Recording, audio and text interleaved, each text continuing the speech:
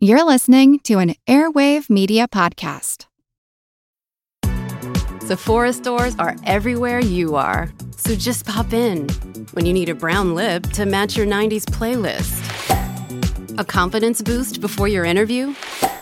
Or a last-minute gift for mom's birthday. There's always a Sephora near you. Just pop in. Use our store locator to find your local Sephora or Sephora at Kohl's.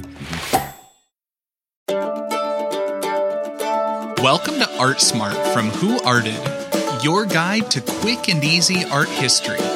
We're cutting through all that art world jargon that doesn't make sense to anyone, because art is for everyone. Welcome to Art Smart. I'm your host, Kyle Wood. Today we're going to be focusing on the Baroque. Now, at first, I thought I would give just a quick, short, and simple overview of the movement, but then I thought that really wouldn't match their style. So instead, I'm going to do a little bit of a meandering story to help illustrate the ideas of the Baroque. So for college, I went to the School of the Art Institute of Chicago. Now, I don't know if they still do this, but at the time I was applying, they had these immediate decision days. You would show up with your portfolio, they would look it over, and after lunch, they would let you know if you were accepted or not. If I'm being 100% honest, I'm a little surprised I got it in. SAIC was the only school I was applying to at that time. My friends and I had been up all night, and I brought all of my paintings and drawings in a stack tied together with twine. I didn't have one of those nice portfolios to carry around my work the way literally everybody else did. I barely had enough works to meet the requirements because I had only taken one painting and one drawing class prior to this. I would say before I was an okay artist, I was a terrible musician, and I really was more focused on guitar than painting and drawing for a long time. So I get there, and it was the early 2000s, so I'm dressed in just terrible, ill-fitting clothing, thrift store attire. A lot of it is torn and stained. I have just a stack of tattered drawings and about half a dozen paintings that are tied together, and I see the look of confusion and, if I'm being honest, slight disgust on the face of the intake person as I explain how to carefully handle this bundle of works without them spilling all over the place. The reality of my precarious position and the high stakes set in as I just said, if it ain't Baroque, don't fix it.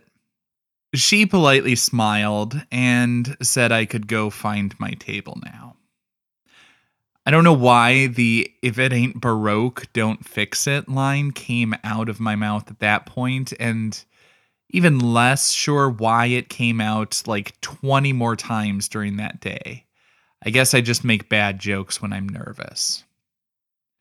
So I'm called up for the portfolio review, and the guy starts thumbing through my drawings. This was going to be it. This was going to be the moment that would determine the course of my life. And he looks at the first three, and he stopped. He says, "Is there anything worth looking at in here?" I think it landed a little harder than he meant it. I could barely hold back from crying as I just mumbled, "I guess not." He then went on to say, "I mean, these all look like class assignments. Am I right?" I don't think I even mustered words. I just nodded. He said, "Do you have anything you made on your own?" And this was the moment where it turned. He said, "I'm not going to torture you anymore. You're getting in. I can tell you can draw, but for scholarship consideration, we really want to see your viewpoint." It was a roller coaster of a morning. It obviously altered the course of my life, and it reinforced for me the importance of understanding the ideas behind artwork, art is not just about those technical skills. It's about the ideas the artists come up with. It's the story behind the works that makes all the difference in the world. Now, you might be thinking this story seems a little self-indulgent and overly dramatic. And that's how I think of the Baroque. The Baroque came after the Renaissance. You might recall from my previous episodes on the Renaissance was happening like 14th, 15th century. The Baroque was 16th, 17th centuries. While both eras focused a lot on biblical and historical subjects and both prized highly polished naturalistic craftsmanship, the Renaissance was about intellectual pursuits. It was an era of artists developing the mind, but the Baroque was more about the heart. It was emotional, dramatic, active.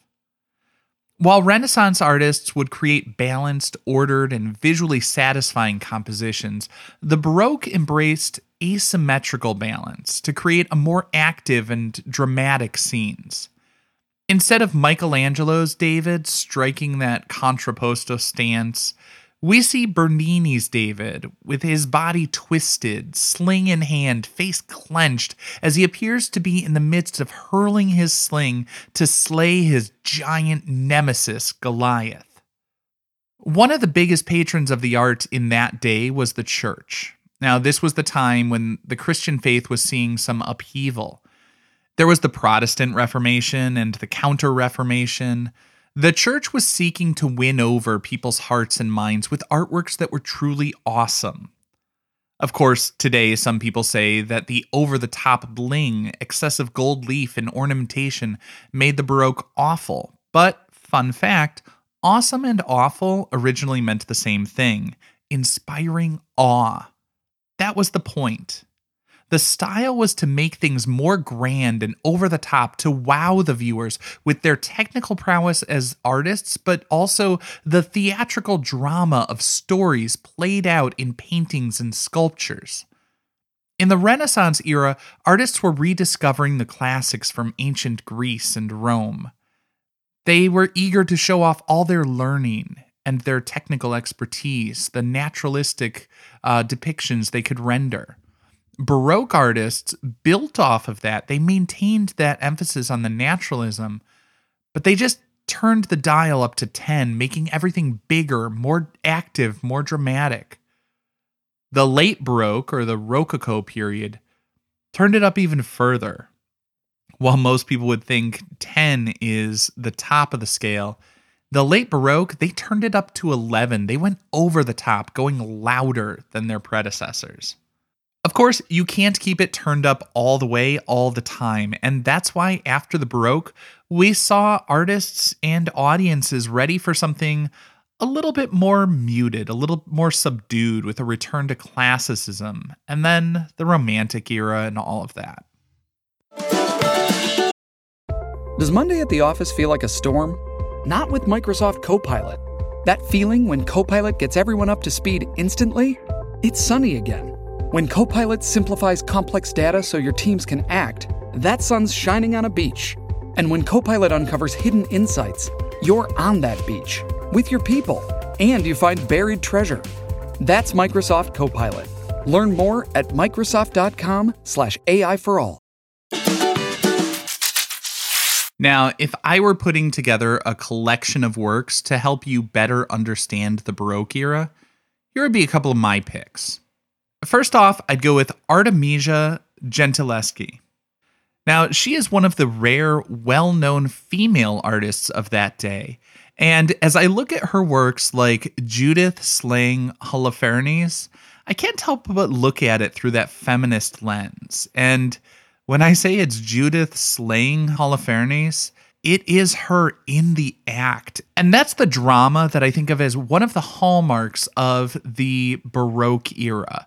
It's not a pose of figures suggestive of what they did. We see them in the act. It doesn't feel like it's overly studied and posed. I mean, obviously, they were studying and they did have models posing, but the figures are in these poses that feel like it's capturing a moment in time.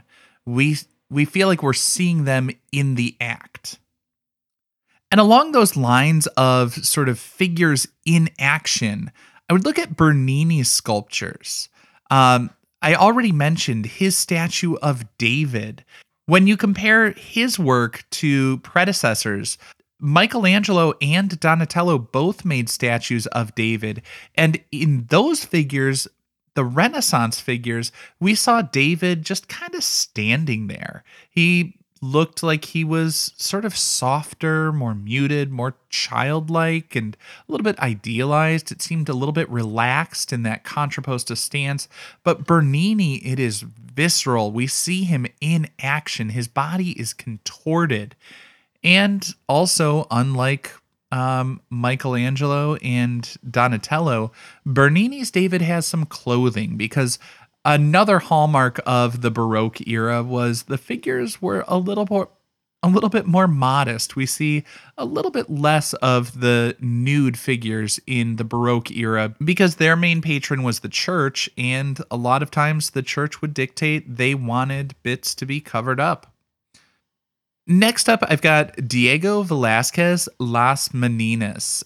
This is just an amazingly complex composition. We see the painter and we see several figures. We see there's just a lot going on. It feels like a little bit of a peek behind the curtain in the high society, and I absolutely love that.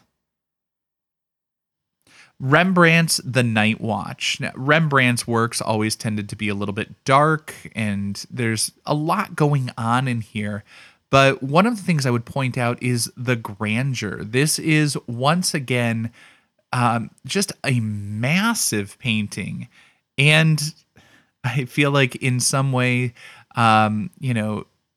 history may not repeat itself, but it rhymes. There is an absolutely massive undertaking in our contemporary era to document the Night Watch. I think it is like the largest photo that's been stitched together ever. It is just an unimaginably massive high resolution image that's been made by putting together a bunch of ultra high resolution images to document this work in just like minute detail.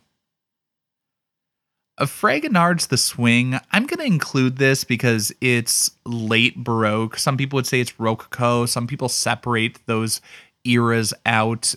For me, this feels like it is the kind of thing that is like the ultimate conclusion of the Baroque era. Like I say, I think of the Rococo as late Baroque. Some people separate it out, but Fragonard's The Swing is a wonderful example of that asymmetrical balance, the active, dynamic composition, a little bit of symbolism in a story that I'm not going to get into here, but I did create episodes of Who Arted on Fragonard's Swing, Rembrandt's Night Watch, and Diego Velázquez's Las Meninas, so I will link those in the show notes if you want to learn more about those three works.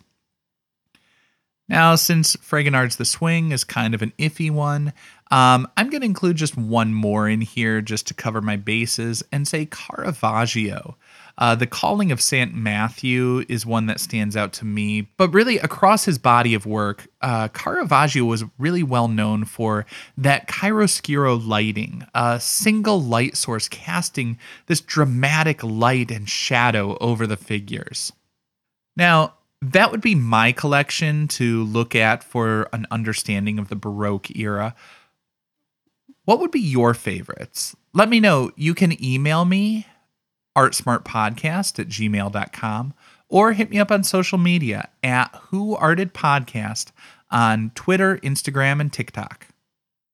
ArtSmart is an Airwave Media podcast. If you enjoyed this episode, please do me a favor, leave a rating or review on your favorite podcast app. If you'd like to learn more, check out my other podcast, Who Arted, or go to the website artsmartpodcast.com for more free resources.